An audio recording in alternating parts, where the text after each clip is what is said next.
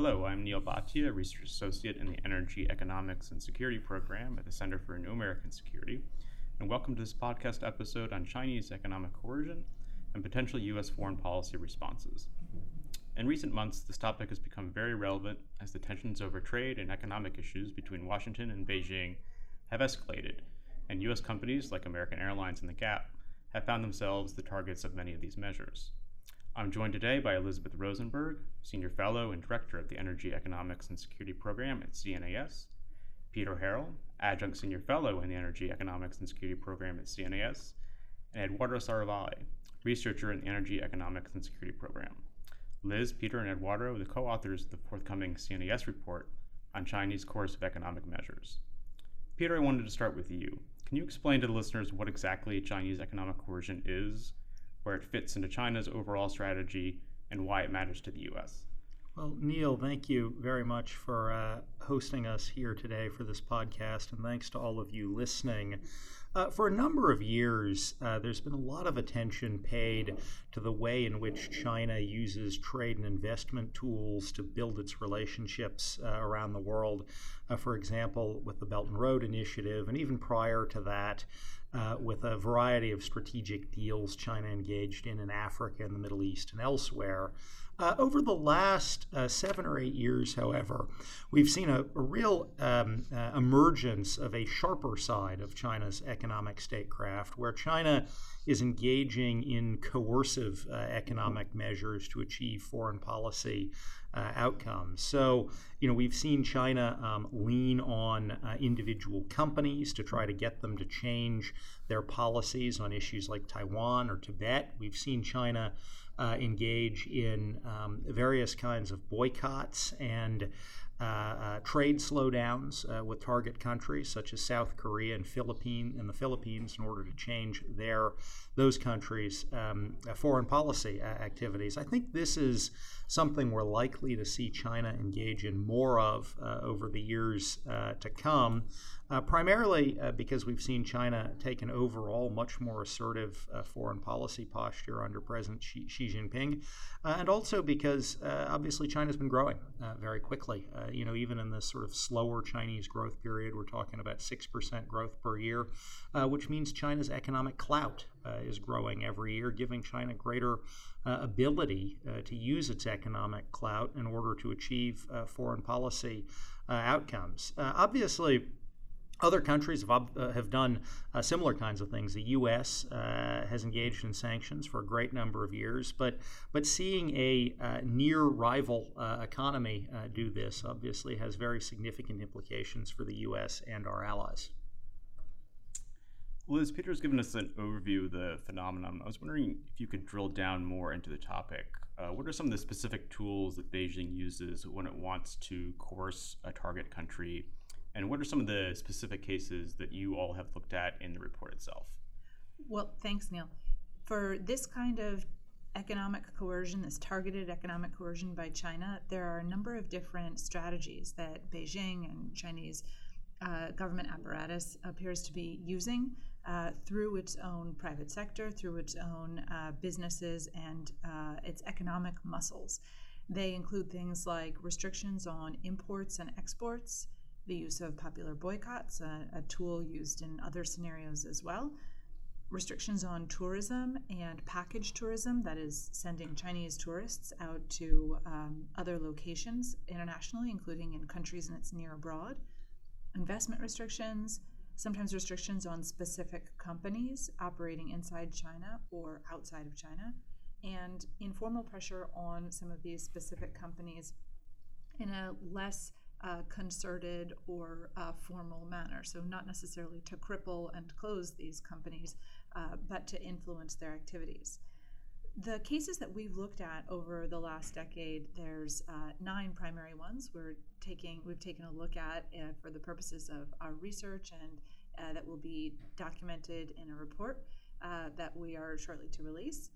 And there are other cases that people may point to that bear the hallmarks of the same tools used or that bear relevance to some of the same countries targeted, but the 9 cases we've looked at include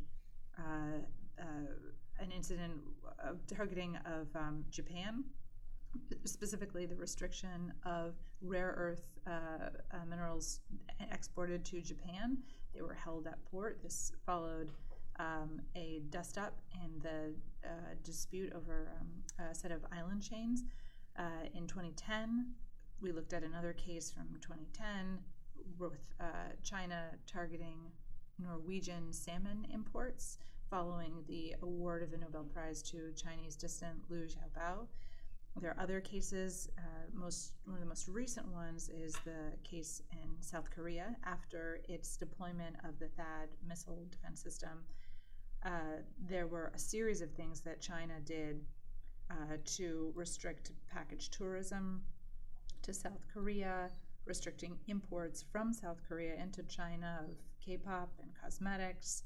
China essentially forced the majority of the South Korean chain Lotte supermarkets, or department stores rather, in China to close based on purported safety concerns, and there's also a popular boycott of South Korean cars associated with that. We also looked at cases from Taiwan, Australia, Mongolia, the Philippines, and a couple of cases, Iran and North Korea, in which China participated with other international partners in exerting economic coercion on those targets. So a multilateral case as opposed to most of the rest of ours, which are unilateral.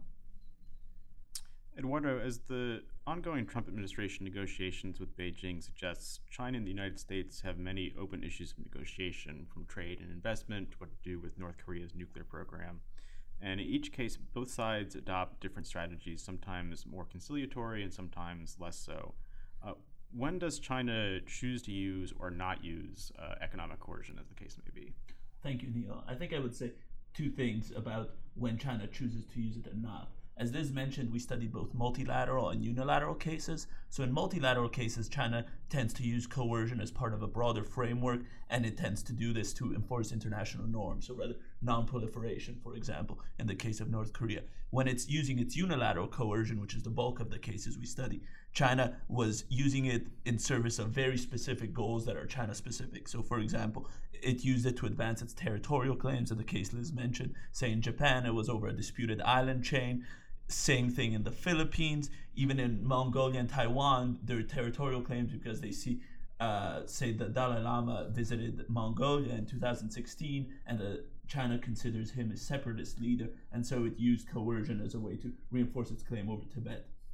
The second major category I would classify as sovereignty issues. So, for example, in the Norway case, we mentioned China saw the awarding of the Nobel Peace Prize as a way of meddling in Chinese domestic politics, and thus wanted to punish Norway for this. Or even in the Korea case, over THAAD, China saw unjustly, or incorrectly rather, the THAAD system as a way of peering into China, as a way of limiting its sovereignty over its territory.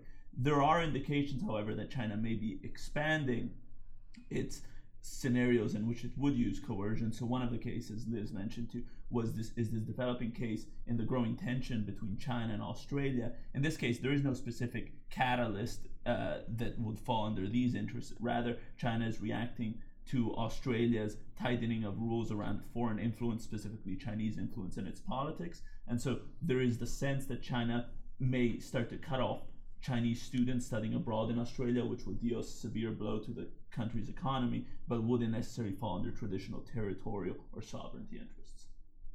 Liz, you previously worked at the U.S. Treasury Department on sanctions policy, which is one of the primary U.S. forms of economic coercion. How would you say China's methods differ from the ones that previous U.S. administrations have used? Well, it's a really good question, and it's important to differentiate between how China appears to be using its tactics of economic coercion and how the United States does. So for people who are accustomed to looking at how the United States imposes financial sanctions, as does the EU and other countries, it's inappropriate to superimpose the same tactics or strategies or financial mechanisms onto what China is doing now. It doesn't bear the same hallmarks, and so it should be understood as its own phenomenon. So to be specific, some of the methods that China uses are they're primarily informal. They're not pursuant to a declared policy enshrined in law and regulation, like the United States or like Europe do when they impose sanctions. There's no blacklist that's publicly displayed or that's published for the world to see. China often uses the facade of fire safety or food safety concerns or environmental concerns in order to go after the targets of its coercion and to impose these restrictions on imports and exports, or pulling back package tourism, investment restrictions. And that's a really significant feature of what China is doing. It affords China a measure of deniability for these activities, and also flexibility to ramp up, ramp down, to climb down from this after the policy may have run its course, pursuant to what Chinese goals may have been, or there's a appropriate juncture to shift the tools of statecraft to advance Chinese goals. Another important method to call out here in how China pursues this economic coercion is its focus primarily on liberal democratic countries as a way to advance policy concerns toward them, whereas what we see in the United States and the EU and some European member states and other countries is the use of economic coercion most commonly associated with going after what they might call rogue regimes or illiberal, undemocratic states. So it appears to be understood differently as a tool of statecraft and a way of engaging a partner or adversary for China than some of these tools have been used by the United States. One last thing I'll just say is that in those instances of multilateral economic coercion, the Iran and the North Korea cases, there are some similarities for how China approaches the issue to how other UN member states approach the issues. These were multilateral examples organized by United Nations Security Council, so incumbent upon all member states. China did in those instances issue circulars, so there was some written documentation for the requirements to pull back from certain activities prohibited by the UN. And so that's an important exception when you're thinking about how China participates with other countries in this economic coercion, which is perhaps a more modest or marginal use of these tools compared to this array of other instances where China is exerting economic coercion. Eduardo, we noted at the outset that the phenomenon of Chinese economic coercion has recently come into the spotlight as many U.S. companies have found themselves targeted. And I was hoping you could describe more in detail what has been occurring even within the past few weeks. Yes, certainly. Thank you, Neil. I think I would say, just to preface it, that China has a track record of targeting individual companies as a way to further its political objectives. So it has a long-standing conduct against the Taiwanese companies in order to get them to not support pro-independence goals. In the recent months, though, however, larger and more international, particularly U.S. and European companies, have come under fire. So, for example, the Marriott hotel chain came under fire for a survey where it listed Tibet as a separate country, and then even had to fire a social media manager for unwittingly liking a pro-Tibet tweet.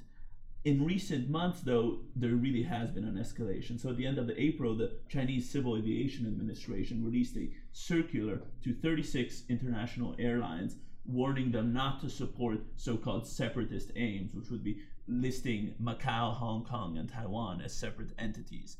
In response, the Trump administration released an actually pretty strong statement calling out China's political correctness and calling this conduct Orwellian nonsense, and especially highlighting the coercing and threatening maneuvers from China. However, it is unclear how this situation will actually play out, because from an individual company standpoint, there is a strong incentive to comply. So an AP investigation actually found that of these 36 companies, 20 have already complied with the Chinese message. And this fits into a broader problem, as Peter alluded to the size of the Chinese market. So more the more and more China's clout grows, more China will be able to exert greater pressure. For example, in 5 years, China will be the world's largest airline market, and so there is a strong incentive for individual companies to comply. And so the situation is still developing, but we can see China definitely growing in boldness in targeting major international companies. In fact, even BA and Lufthansa have already complied.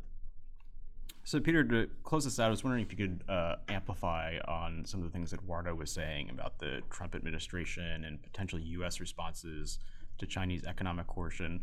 What can policymakers here do to respond to this danger, and what are some of the biggest challenges to developing an effective and coordinated response? So I think there are broadly speaking, a couple of areas where the Trump administration should be thinking about a response. Eduardo alluded to the first thing that the Trump administration is already doing and should do more of, which is really calling out this behavior. And a part of calling out this behavior is studying it more, figuring out exactly when and where the Chinese are doing this. I mean, some of the cases have been in the news, like the airline cases, the Marriott Hotel cases. Some of the national cases that we studied have been in the news. But we're likely to see a much more systematic and aggressive approach by China to implementing these measures in the years ahead, and that's going to require a fair amount of study and public calling out by the Trump administration. I think the second area where the Trump administration and Congress, frankly, should be thinking about responses is in the area of trade policy. Obviously, the Trump administration has a lot on its plate right now with respect to trade policy in China and in Asia, and I think it's important to be realistic about the variety of issues on the trade policy plate. But certainly, as the Trump administration gets into negotiations, trade negotiations with U.S. allies in Asia and around the world, it needs to be thinking about ways to use trade policy to strengthen the resilience of countries like South Korea and Japan and Taiwan and Australia to China's economic coercion to make sure that they feel, as U.S. allies, they can stand up to this kind of bullying. I also think there's some things the Trump administration can do domestically to help U.S. companies that are are affected by this kind of bullying. I think that, as Eduardo said, calling it out is a good start. I mean, trying to give a little bit of rhetorical backing to companies that want to resist China's bullying. That's a place to start. But I also think Congress and the Trump administration need to be looking for, concrete ideas of ways that they could support companies that are affected by Chinese bullying, whether that's setting up some kind of scheme to help provide some compensation to companies that lose revenue as a result of China's bullying or other kinds of measures to help companies. That's something that both Congress and the administration should be looking at. And then I'd also say a final area to think about is the area of anti-boycott laws. The U.S. enacted an anti-boycott law back in the 1970s to help resist the Arab embargo of Israel. And I think Congress should think carefully. It's a complicated issue, but Congress should think carefully about ways to modernize those kind of laws to help U.S. companies better stand up to Chinese bullying. Because as I said at the beginning, I think the reality is the U.S. and our allies are only going to face more of this in the years ahead. Whether it is at the company level, the way Eduardo was describing, with companies being affected, U.S. companies, large U.S. companies being affected, or whether it's more national cases of the kind Liz had talked about, Philippines and Japan and South Korea and the other cases we studied, we're going to see more of this. It is going to be a reality of China's foreign policy over the years to come. And if we don't want it to succeed, if we as the United States policymakers don't want it to succeed, we're going to have to get organized to actually stand up for it. Well, thank you so much, Peter and Liz and Eduardo, for joining us today.